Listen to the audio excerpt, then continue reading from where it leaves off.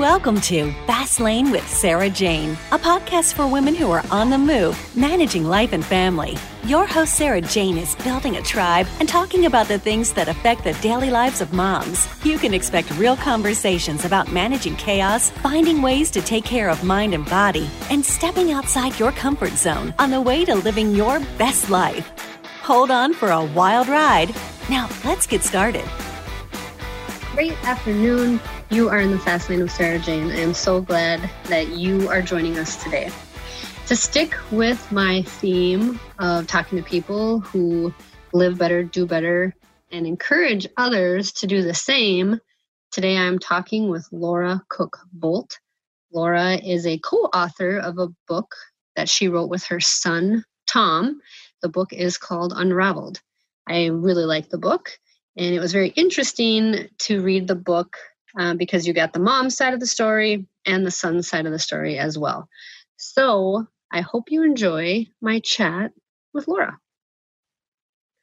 Welcome, Laura Cook Bolt. Thank you so much for joining us today. Well, thank you. It's great being with you today. Thank you. And so I literally stumbled across your book, and I was drawn to it right away because Laura is the mother of all boys. She has 4 boys. Correct? Correct. And I only have 3, so she's one-upping on me. But I don't know. I have a thing for boy moms because I think that we all probably have a common bond since we have all seen a lot in our day with boys. But so I wanted to talk to Laura because I thought this was interesting. This book is not like a book I've read before because she is writing part of it and her son is writing part of it. And it's talking about addiction and overcoming addiction. And this is a huge problem in the United States and likely worldwide. So I think this is really great that you guys came out and spoke so raw about this because it couldn't have been easy. There had to be a lot of emotions tied to what you were talking about. So I want to start with, how did you decide to write a book with your son? About 3 years ago, Tommy asked if I wanted to write a book with him. At that point, I think he was about 5 years sober, and I was 9 years sober. And I said, oh, yeah, that's a great idea. I didn't really think that we would actually make motions to move forward. I tossed the idea around, and with a few months of thought, we dove right into it. I agreed to it. We have seen what they call tandem narratives prior to our writing our book, and I did not want to follow that exact format. I wanted to see perhaps if maybe it could be more from Tommy's perspective with me as a supporting character in the book, sort of commenting on my experience being his mother through the process, as well as reflecting on my own sobriety to some degree. And so we started writing, I think, from conception to completion. It did take a little over 3 years. So you had been sober for how many years before your son went through this? I was sober for 12, 8. I have to do the math. This is difficult for me. I was sober for 8 years. Okay.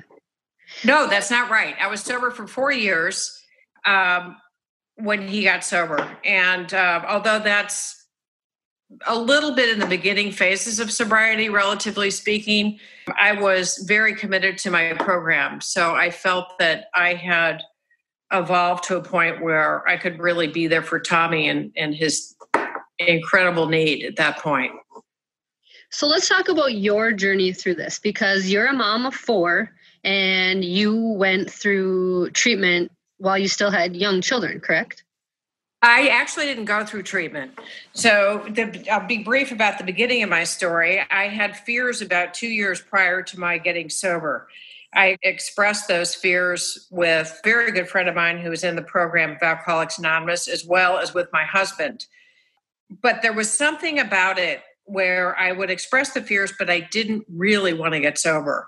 I really wanted to drink, especially at 5 or 6 in the afternoon when everybody was home from school and things were crazy and you had to get dinner ready and everybody had to go their different directions for sports. And then my husband came home and we put a big stack of mail on the counter and I thought, and I'm not blaming it on anyone. It's mine to own alone. But I think probably about the time that my youngest son out of the 4 was 2 years old, I really kicked into my full-blown alcoholism. From that point on,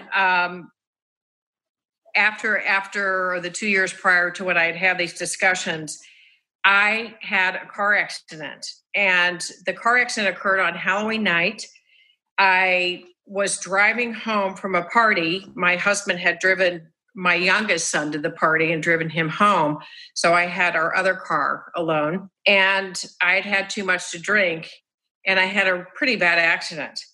And by that, I mean the airbags deployed. I remember specifically this huge airbag covering my face. And I was shaking my head trying to figure out what in the hell just happened. And OnStar came on and said, "Mr. Bolt, can we help you?" And I said, "God, who is that?" And I said, "No, you can't help me. I don't want a police officer to come and give me a breathalyzer." I mean, this is what I was thinking. Mm-hmm. And I said, "I assure you, I am absolutely fine.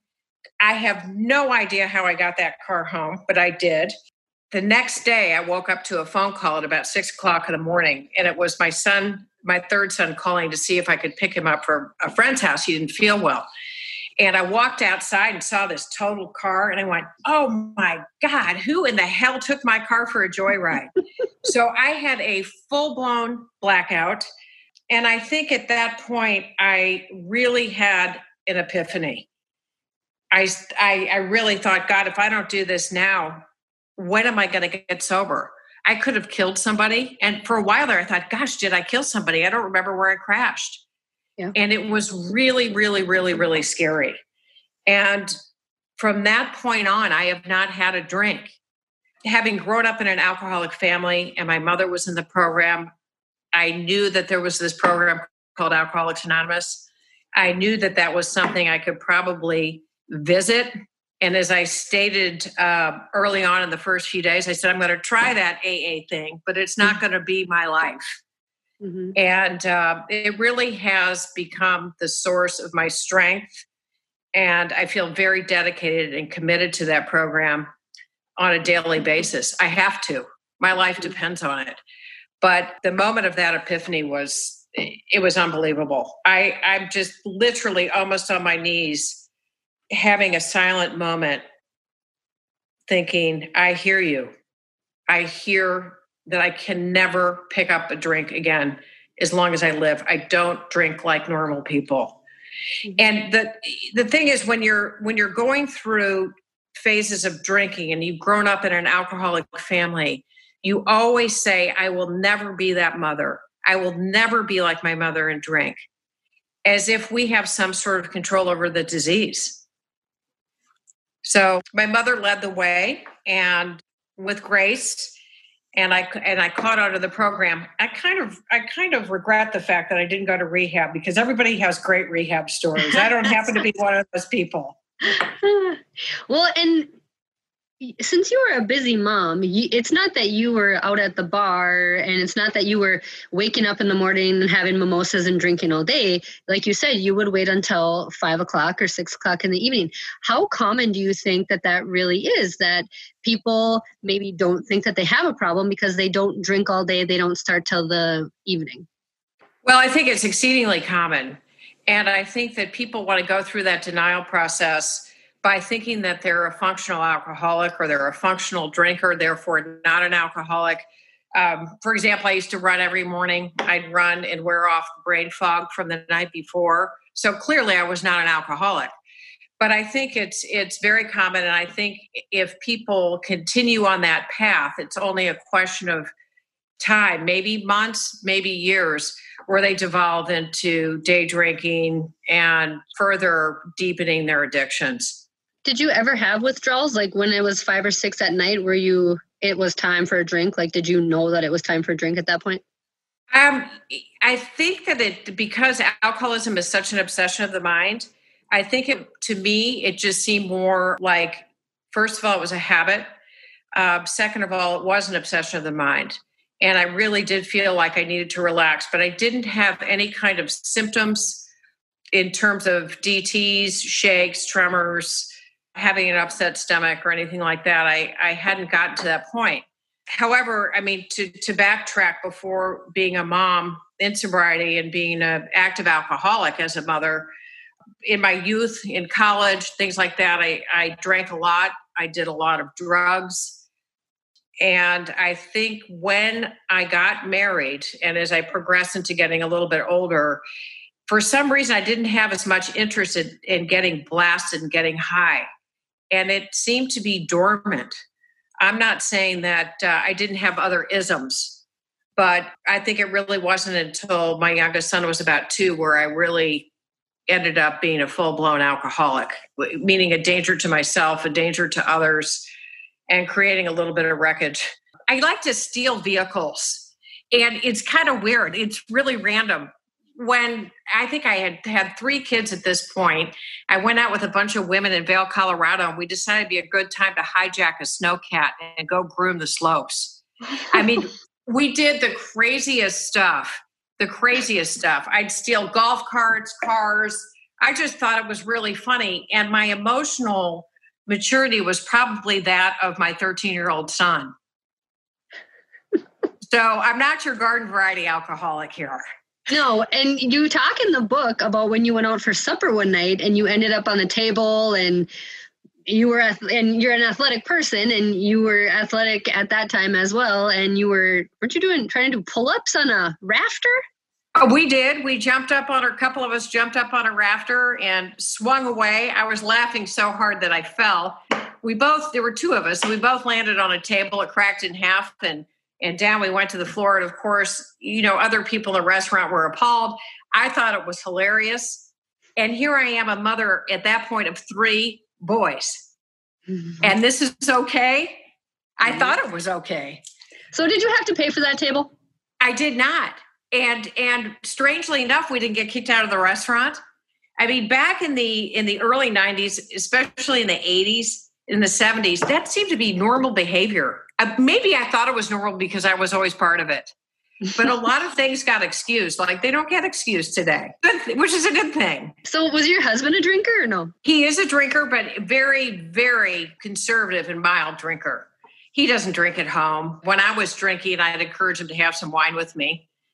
But no, he grew up in a family of very knowledgeable siblings because his father started a rehab facility in St. Louis. And that was based on, he was a physician, and that was based on my father-in-law's friendship with a man who could not stay sober. So he and a priest and another doctor decided to start a rehab center in St. Louis through Mercy Hospital. And my husband, Tom, grew up understanding the language of addiction, not living through it, but he was a very compassionate guy through this whole thing. I don't know. He's just amazingly patient. That's amazing. That's wonderful. It is. It's, I'm not so sure that I could do the reverse. I don't know that I could be married to an active alcoholic and be the parent of an alcoholic and have a mother-in-law that was an alcoholic and live through all this drama and chaos and sickness. So I suppose it's better that I was the one that was the alcoholic. Right. And now, and now not. But when was that Halloween? Was that the last time you drank, or was that just when you started? You knew you had to start. That was the last time I had a drink. So that was in 2008, and it was on a Saturday. And Saturday morning is when I woke up and couldn't remember where I crashed the car. The following Monday, 2 days later, I started the program of Alcoholics Anonymous. I called a friend of mine who was in the program, the same one who I talked to about it prior to my getting sober, and she took me to a meeting, and I've been going ever since, which, believe me, is no small miracle. I mean, I believe if I can get sober, anybody can get sober. I think it's just one of those things, when you're ready, you're ready. And when you're so sick and tired of being sick and tired of the same old thing day in and day out, and the craziness and not getting different results with that same behavior, it's time to quit. And I think I had all the stars aligned in order to be successful with that. And of course, a great deal of support within my family and immediate friends. Do you have a lot of friends that went through the program, or did you have to change your friends? Like, did a lot of friends continue drinking, or?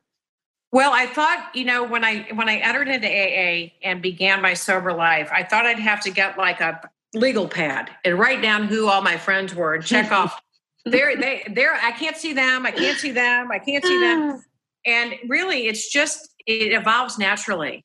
I think that you have your drinking buddies, and I think you have your very dear friends, and your dear friends stick with you. Yeah. And your drinking buddies just sort of go their own way. Because I became a lot less interesting to those people that were my drinking buddies. And there was a lot of compassion within my friend group. So it is a very big lifestyle change. But as we say in the program, we're not a glum lot. I still have a lot of fun. I still do things that border crazy. I just have a little bit more wisdom and a little bit more maturity. I like to think I've evolved a little bit in the 12 years that I've been sober, which is what we get to work on when we're sober. And you get to remember it all. You do. I would still love to know what I crashed into. That night on Halloween, I called OnStar the next day and they gave me degrees of latitude, and that was over my head. I couldn't figure out where that was. I tried to drive wherever that was, that point, and I didn't see anything. So I really did have a moment of enormous gratitude that I hadn't killed anybody or myself. Well, how far away was it from that house to your house? They said it was only about, maybe right around the corner. So they didn't give it to me in yards or feet or anything like that. They just give you the longitude and latitude of it. Okay. So it was fairly close, but I didn't see any damage right around the corner. So I to this day don't know what I hit. You know what's really frightening, though, when you are an alcoholic and you go in, I went to the emergency room the next day because I had a really large bump that sort of just came out of nowhere after I had taken a shower. When you lean your head over after you wash your hair, put the towel around your head, all of a sudden I looked up and there was this huge lump on my forehead. And Tommy said to me, "Mom, what did you just do to your head?" And I said, "Well, I don't know." I looked in the mirror and he said, "I'm calling an ambulance." So I went to the hospital and the doctor took a look at it. He said, "I can tell you exactly what happened relative to your car accident." At those days, they didn't have the side airbag. So when the airbag throws you back, then it kicks your head into the side, the corner of the door and the actual windshield. And I just said, and I can't remember a damn thing. And he said, "Well, you have a pretty bad head injury. You had the subdermal, the one that goes inside your head." And I said, "No, I'm an alcoholic. That's why I forgot where I crashed." He said, "Well, I don't see any signs of alcoholism. I think you just have a terrible concussion and you're lucky to be alive." I just don't think that a lot of medical physicians at that point in time were ready to go along with the fact that when you make that declaration that you're an alcoholic, I don't think that they're truly ready to go along with you if they don't see the signs of a big belly or liver damage and blood work, which they didn't see. But that didn't deter me. That didn't stop me from staying on the course of getting well. So was it difficult when you went through the program? Because there's a lot of family stuff when you go through that, right? Like you have to sit down with all your family members and discuss stuff. Was that difficult to sit and do that, especially with your children? Well, so not having gone to rehab, there was no family program. But when I got into AA, which I still go to, which I'm still active in, as much as we can be during COVID, unfortunately, it's all by Zoom. I waited 2 weeks to make sure that I was going to be successful at not having a drink. I've never promised my kids at that point or my husband that I would quit drinking. So I wanted to make sure I could do it for a few weeks. And when I told him, I sat down with all of them, and my oldest one said, "Oh, Mom, really? I mean, you're so much fun when you drink." And my second oldest son said, well, I'm good with that, Mom. And my third son said, well, Mom, if you're not drinking now, you're no longer an alcoholic. And I said, no, I will always be an alcoholic, but just not an active alcoholic. So it is there's a solution. There's just not a cure. Mm-hmm. So we have to remember that I cannot go out and drink like other people. Mm-hmm. And your crazy head and your mind sometimes wants to tell you, oh, go ahead, try it. You've been sober for 12 years. Go ahead and pick up a drink. You could have a glass of wine. Well, I haven't wanted to, and I don't want to because I truly am afraid of it. I'm afraid that I would never end up back in the program again. I don't want to toy with that concept whatsoever. And that's why I stay with my program. Your husband had said he wasn't ready. Do you think that you had to be ready and he had to be ready at the same time for you to go through the program? Because like you said, he was instrumental in helping you, but at that one time he said, I'm not ready. So what was he waiting for? Well, he said at the time, he didn't think that he was ready to tell me that I needed help. It didn't matter to me what he thought or anybody else thought at that time. I was so damn afraid that I said, if I don't stop now, I might kill somebody. I can't remember if I killed somebody last night driving the car. I can't live like this anymore. I really can't live with the fear. I can't live with the shame. I don't want to be that parent. I don't want to be that wife. I don't want to be that friend. I don't want to be that person. And I think in retrospect, he was very, very relieved, very relieved. Now, had he been ready and I hadn't been ready, that's a recipe for disaster. Mm-hmm. Because then you get into all kinds of codependent behavior and that just backfires. Mm-hmm.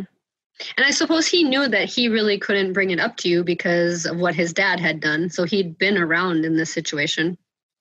I think deep down, I think he thought that it would be best for me to come to that realization on my own. He had had a conversation with me a few months prior and asked me, do you think that you can control the amount you drink? And I just broke down in tears because I knew the answer was no, but I still wasn't ready.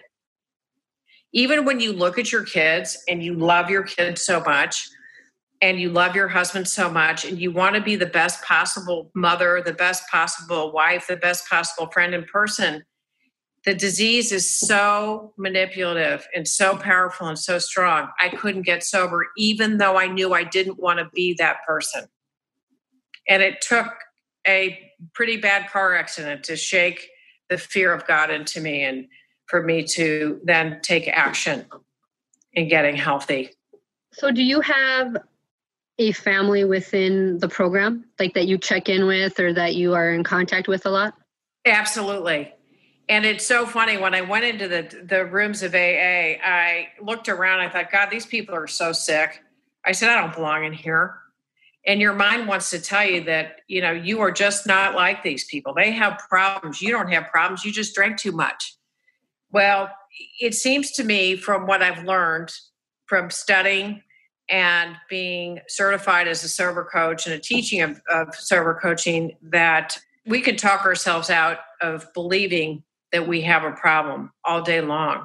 The end result is that's part of the insanity of the whole thing. And it took me a long time to open up to people in the program.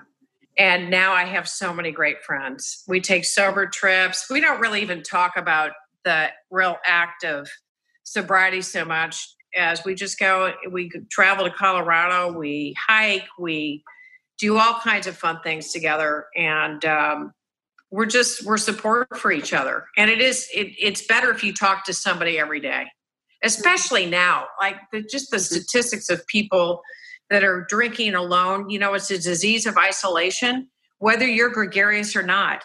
It's a disease of isolation inside. And then you're told you have to be inside. You may have to work from inside. And you're so cut off from your family of sober friends. You can't hug them. You can't be with them. You can't be, right now, it's funny, you can go into a bar and you can go to a liquor store and buy anything you want and be around a bunch of people, but you can't go into into whatever church basement you have your AA meeting. And there are some right now that practice distancing outside where you can do that, but there's sort of a new spike in Missouri right now. So people are just committed to staying with Zoom calls. I want to get back to your question you asked me about the conversation with the kids. Through the process of AA, there's something called the 12 steps. And in the 12 steps of Alcoholics Anonymous, and they're in order for a reason, you work through the accountability of being an alcoholic, the awareness that everybody else isn't to blame, and then the awareness of who you've harmed. And then after you've done that work, you get to step 9, and that's where you make amends. So it was several months into it where I sat down with each one of my kids individually and made amends. And then, because they were so young, about a year or two later, I wrote them all letters. And they said, Mom, we already had this conversation.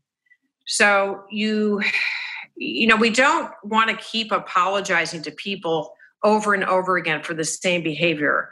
What's important is to take accountability for what I had done, how I had hurt them, and then become a living amends, a living and breathing amends, to prove to them that this is indeed a better way of life. And I owe them that. I owe myself that. Were you concerned about any of your other children? Well, I haven't been concerned with 3 of my children. However, I was very concerned about Tommy. He's very much like me in sense of humor and all kinds of mannerisms. And I think he was the lucky one who got the gene. And I could sort of identify the alcoholic behavior in him pretty young. And then after I was sober for a few years, he certainly did start to get more and more involved into some pretty heavy drug use. So that was very, very, very scary for me. And as it would be for any parent. I mean, it's like a parent's worst nightmare, aside from losing your child, which is the worst thing I could possibly imagine. It's having a child with an addiction, a serious addiction problem. It's deadly. It's fatal. It's scary. He's lucky to be alive. I was just going to say that after reading the book, he had a few major scares, but your other sons, watching him and watching you go through what you did, they have had no interest in any of that. I think that they not only do they not have interest, I think that that they're not genetically predisposed, because even if they declare that they have no interest, as I did when I was younger, I'm not going to be my mother. I'm not going to be that alcoholic. They could make that decision. I'm not going to go through what Tommy went through. And they did make that decision. But the proof is in the years that follow, how they conduct themselves, how alcohol affects them. And I don't see it in any of them. I have 2 that are in the military. And of course, there's plenty of opportunity for drinking at certain times, but I don't see it in them. And then my middle son, who's actually one of my middle children, he always lived in the middle of the boat. He had a really good sensibility about him. He just isn't one of those types of people that does anything too extreme other than ski and mountain climb. So maybe that's his addiction. And which is a good addiction to have, I think. When you were going through rehab, is that about the same time Tommy was in junior high? So unfortunately, I didn't get the chance to go through rehab, but when I quit drinking. For the program, I apologize. Right. No, that's okay. I guess just semantics. Yep. Tommy was 16 years old when I got sober. Okay. So that's when he really started smoking some pot, and it was a few years later when he got into the heavier drugs. So I think this is safe to say, the school system absolutely failed you. That school that he went to, they failed you, and they failed your son miserably. When I'm reading that, I had to go back and read it again, because I thought, really, this is happening and no one is doing anything about it? And it was at a religious school. Oh gosh, I'm sorry. Carrie, go ahead. I was just absolutely shocked by it, because as a parent, you had to be absolutely mortified, but at the same time, you trust these people to teach your child and take care of them, and they completely dropped the ball. They not only did they drop the ball, they were, oh gosh, it was a very, very difficult situation. Maybe some people think that I was somewhat of a helicopter parent, but we have to understand as moms in particular that there is a fine line between being a good mother and being a codependent. And when your kids are young, you have to step in and you have to help them. That's what we get to do as parents, and that's okay. That situation was horrific. It was dangerous. It was frustrating. He went to school there for 1.5 years. We took him out in the first semester, the end of the first semester of his second year. And that was back in let's see exactly when was that? Around 2002, 2003, something like that. This particular school are a group of Marianists, and their excuse was, as Marianists, we do not turn people away. But at the same time, they don't advocate for the person that's being abused. He had a homeroom teacher who I tried emailing, and she would email me back within 30 seconds without any thought whatsoever about what I had written her. And she said, all I see is a boy needing attention and acting out. Well, so maybe that's true. Maybe he acted out. Maybe he was a class clown. Maybe he was trying to make friends, but that doesn't make up for the lack of support that he had in terms of the extreme bullying. Mm-hmm. And unfortunately, a lot of Catholic schools, boys' Catholic schools, have that propensity. And today you would think things would be better, but I understand the schools in the same sort of predicament. Mm-hmm. Girls can be pretty damn mean to each other too. Yeah. But I don't ever remember kicking anybody or, smashing food in their face or becoming particularly violent. And then the other thing is just calling Tommy gay and faggot and writing it on his locker. He was friends with the art teacher. He's a very creative guy. And, he wasn't on the football team. And although he had many other talents, to me, that's really disgusting behavior. And I think that a lot of that is learned at home, unfortunately. I was just going to say that. It makes me wonder what kind of parents you have to think that is anywhere near acceptable. Unacceptable parents. Big time. Yes. Did you know any of these parents? I did. And out of the 4 parents that I contacted, and I tried contacting them a couple of times through email, thinking that would be a really diplomatic approach, I had one response from somebody who was apologetic and had her son write an apology note and send Tommy flowers. Lovely thought. Lovely thought. But the behavior never changed. No, he did not. And then we took Tommy out of the school. But this particular young man has since apologized to Tommy many years later as an adult. And they're good. The other 3, 2 of them are in prison. And one of them, I have no idea what happened to him. Wow. But when Tommy left, they just continued on. It was a very serious situation. And imagine I was feeling helpless as the mother trying to help him, and Thomas feeling helpless, how helpless he must have felt every day walking into that school. Yeah. Every day. Do you think that propelled him into addiction? I do. You do? And I think that my giving of Valium, because he was having anxiety about going back to school after Christmas break, and his heart was literally pounding through his chest. He was beside himself and having a pretty serious anxiety attack about going back to school. So he got in a bathtub. I said, why don't you try to relax? And nothing could calm him down. And well, back in those days, we all had Xanax, Valium, you name it. Well, of course, in the program now, and I wasn't sober then, you would never consider giving your child a Xanax or a Valium. But I gave him a Valium. And as it says in the book, I'm not sure if I gave it for him or for me. Mm-hmm. But it helped, and I think that's something he's always reflected on. Wow, I've got this magic pill, and it's a get out of hell free pass. I do believe that it's familial, it's a family disease, but I don't think that help matters any. And that's trauma. Being abused like that by your own peers is trauma. Yes, that is.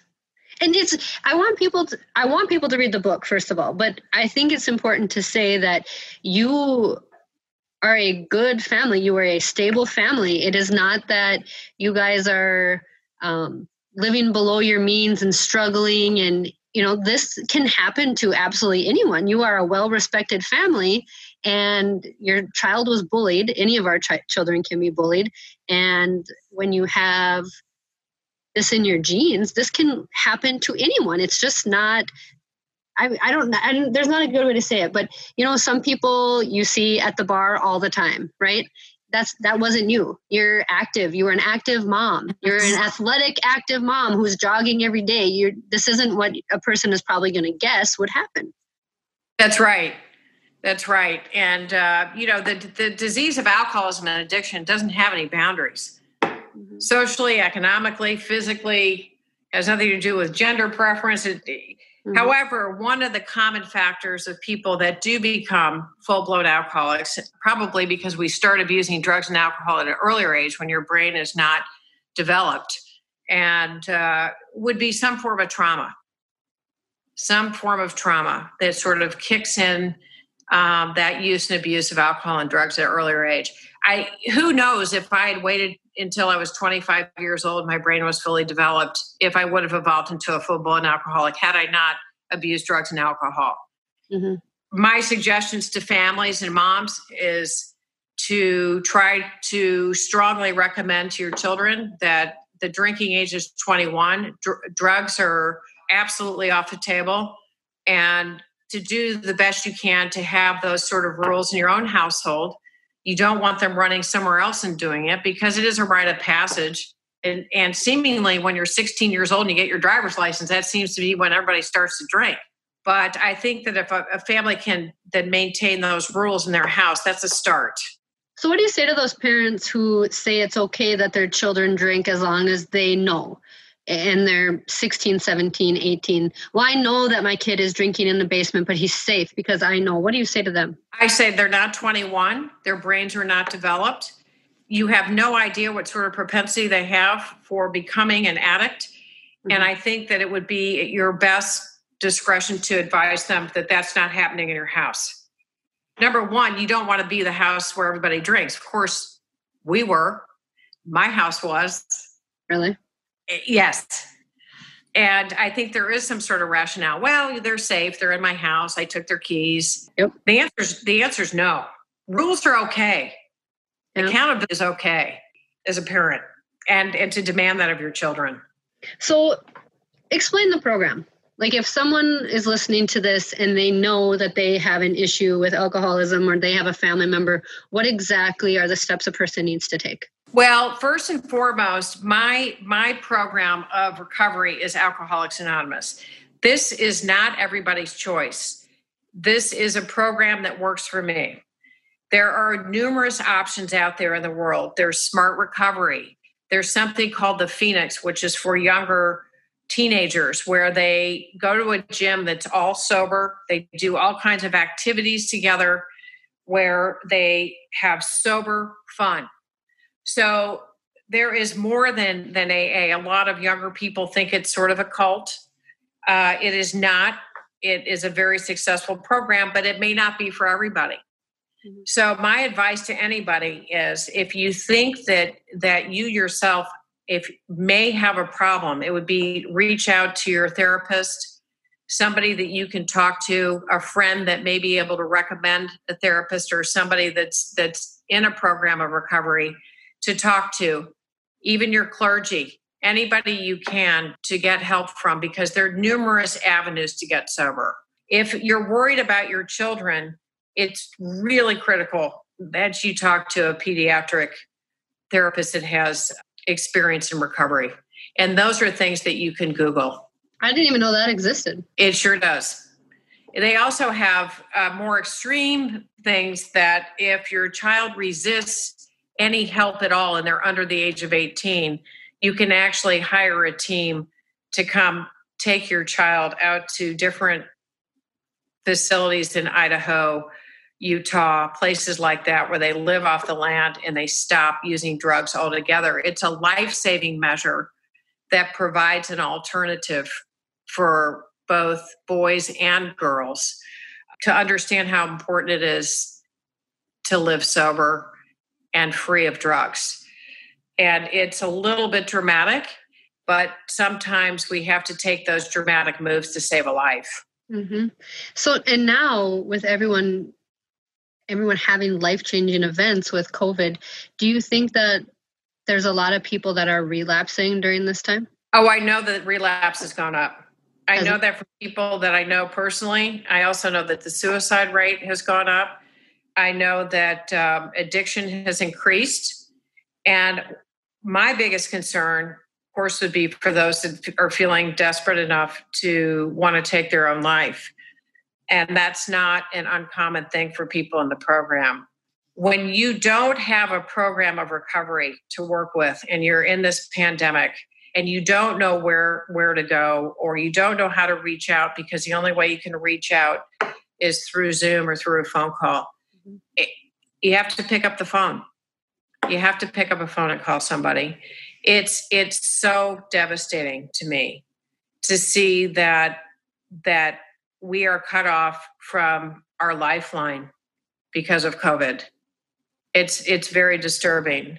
But for those of you out there that think you may have a problem, you can call Alcoholics Anonymous, your local Alcoholics Anonymous in your city or your state. If that's not something that you choose to do, you can Google recovery therapists. And they're all different, as I said, all different ways to get sober and stay sober. I just choose AA as what works for me. So can you be around alcohol at all right now, or is it? Oh, sure. I have it in my house. You do, and it's no problem. No, I if I want to get drunk or drink, I'll do it. I'll find a way.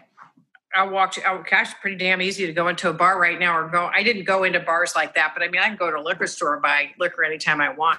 Right. No, it's here for guests that come by. I think initially when I got sober, I wanted people to feel comfortable in my house. And if they wanted to have a drink, I wanted them to have a drink. I had made up my mind that I was not going to drink. That is poison to me. Mm-hmm. I cannot drink like other people. I never will be able to drink like, as we say, normal people. So I'm not going to try it. Mm-hmm. And I think that bit of fear that lives in me is okay. And this is something that you work on daily. I work on it every day. I get up feeling grateful for my sobriety. I'm clear-headed. Doesn't mean that life is perfect. I've lost 2 parents. I've lost a stepmother to suicide. Life goes on. I've had 2 heart attacks, which have nothing to do with my addiction. I just been mountain climbing, and the next day I had a dissection in my heart and was flown down to Denver in a helicopter. And, having 2 heart attacks was a hell of a lot easier than being an active alcoholic. But my point is that life happens. We have no control over what's going to happen on a daily basis with a lot of things that take place in our life. And we have to go into some form of acceptance. And nothing is worth drinking over or using over. Wow. Nothing. And your son, he actually went to rehab. He was gone away from you guys for quite a while. He was. He went to rehab for 30 days in Denver to a really great facility called Cedar, which I would recommend to anyone. And after the 30 days, we know that a young person's brain is not developed. They function by the use of their midbrain, which is sort of similar to a caveman. You eat, you sleep, you procreate, whatever. That's what you do. When you're an addict, you eat, you sleep, you do drugs, you have sex, whatever your addiction is. And it takes a very long time for that neuroplasticity to take place where you're thinking more with your frontal cortex, your reasoning portion of your brain. And so I think for anybody that's a young person before the age of 25, you need a full year of rehab. Mm-hmm. So I don't think that Tommy realized that going into it. He took it, I'm going for 30 days and then I'll come home. And we met him for a family program after 30 days and said, Tommy, we really feel strongly that you could use another 3 months at an aftercare facility. And that's what he chose to do. He was a little bit reluctant, but he did it. So he went to a place in Southern California, which was amazing. And then after that totaled 4 months. He came back to St. Louis for 6 months and lived in a 3-quarter house, which is like a halfway house, but you work every day. You do a drug test every day. You go to AA meetings. That's a requirement. This particular house was run by this crusty old sober Marine, and you work. Wow. And no relapsing for him. He has been fine. He has been fine. There have been moments where he feels like his sobriety may have been put into jeopardy. And when that happened 2 years after sobriety, he went back to rehab to do some emotional work. Because, God, I'll tell you, once you get sober, there you are. You still have yourself to deal with. You still have whatever trauma, demons, problems, and they need to be addressed. And it just doesn't happen overnight. And as long as you stay sober, you can work on those things. You can work through anything. But I was really, really proud of him that he took that step. And yes, he has remained sober uninterrupted for 8 years. He just had his 8th birthday recently. Sober birthday. Does he work with addicts? Does he help recovering addicts? He did. He actually worked at a rehab center for a while. And now he owns and operates a small business, but he is a sponsor in the program. And he has a very, very strong friend group of sober men that he spends time with in Southern California. So he's very committed. Tommy is what we call a big book thumper. It's kind of like a Bible beater, but it's the big book of Alcoholics Anonymous. And he takes it very seriously. And that's what works for him. He doesn't preach. He's not preachy, but for himself, he maintains that approach to remaining sober, and it's worked very well for him. And he was 22 when he went to therapy? He was 21. Yeah, 21. Wow. And hey, listen, all of us have gone through it. I don't know, but I can't speak for you or the rest of the world, but I know in my family, all of us have gone through therapy. And the funny thing is, going through all this therapy prior to my getting sober was not getting anywhere because I was an active alcoholic. And I couldn't figure out why these problems weren't getting resolved. And each time I'd work with a therapist, they would get closer and closer to figuring out what my real problem was. And the last one before I got sober kept wanting me to say the Serenity Prayer. And I said, "God damn, this guy's getting too close to my addiction. I'm getting out of here and never seeing him again."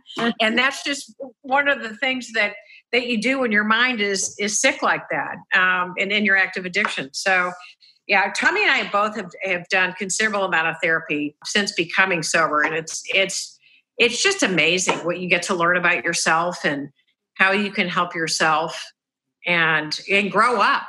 We don't mature when we're actively using drugs and alcohol. Mm-hmm. And you went through a lot of adversity while you were sober. So it's not that it's been just such an easy ride. You said your stepmom had committed suicide.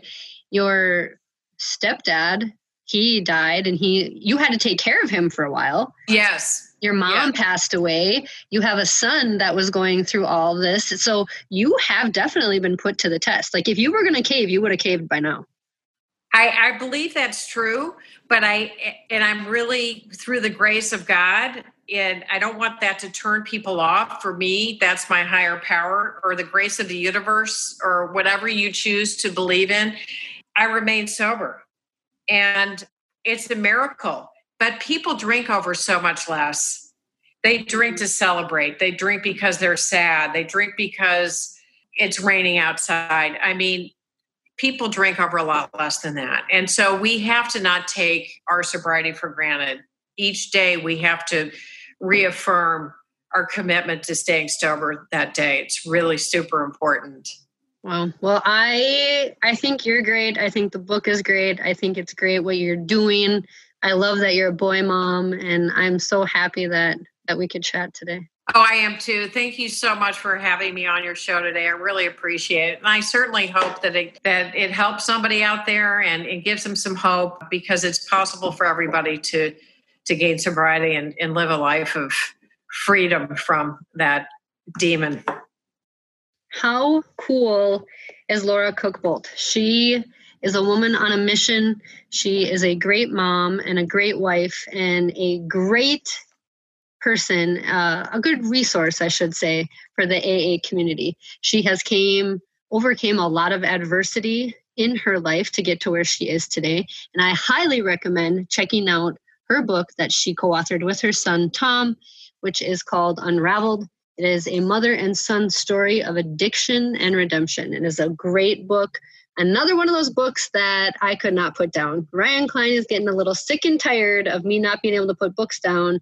But once I start, it's really hard for me to stop. So check out her book online, and I will post the resources to it.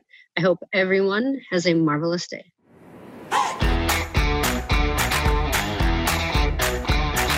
Thanks for listening to the Fast Lane with Sarah Jane podcast. If you like what you hear, share the podcast and hit the subscribe button so you get updates on all new episodes. And we truly love feedback, so ratings and reviews are appreciated.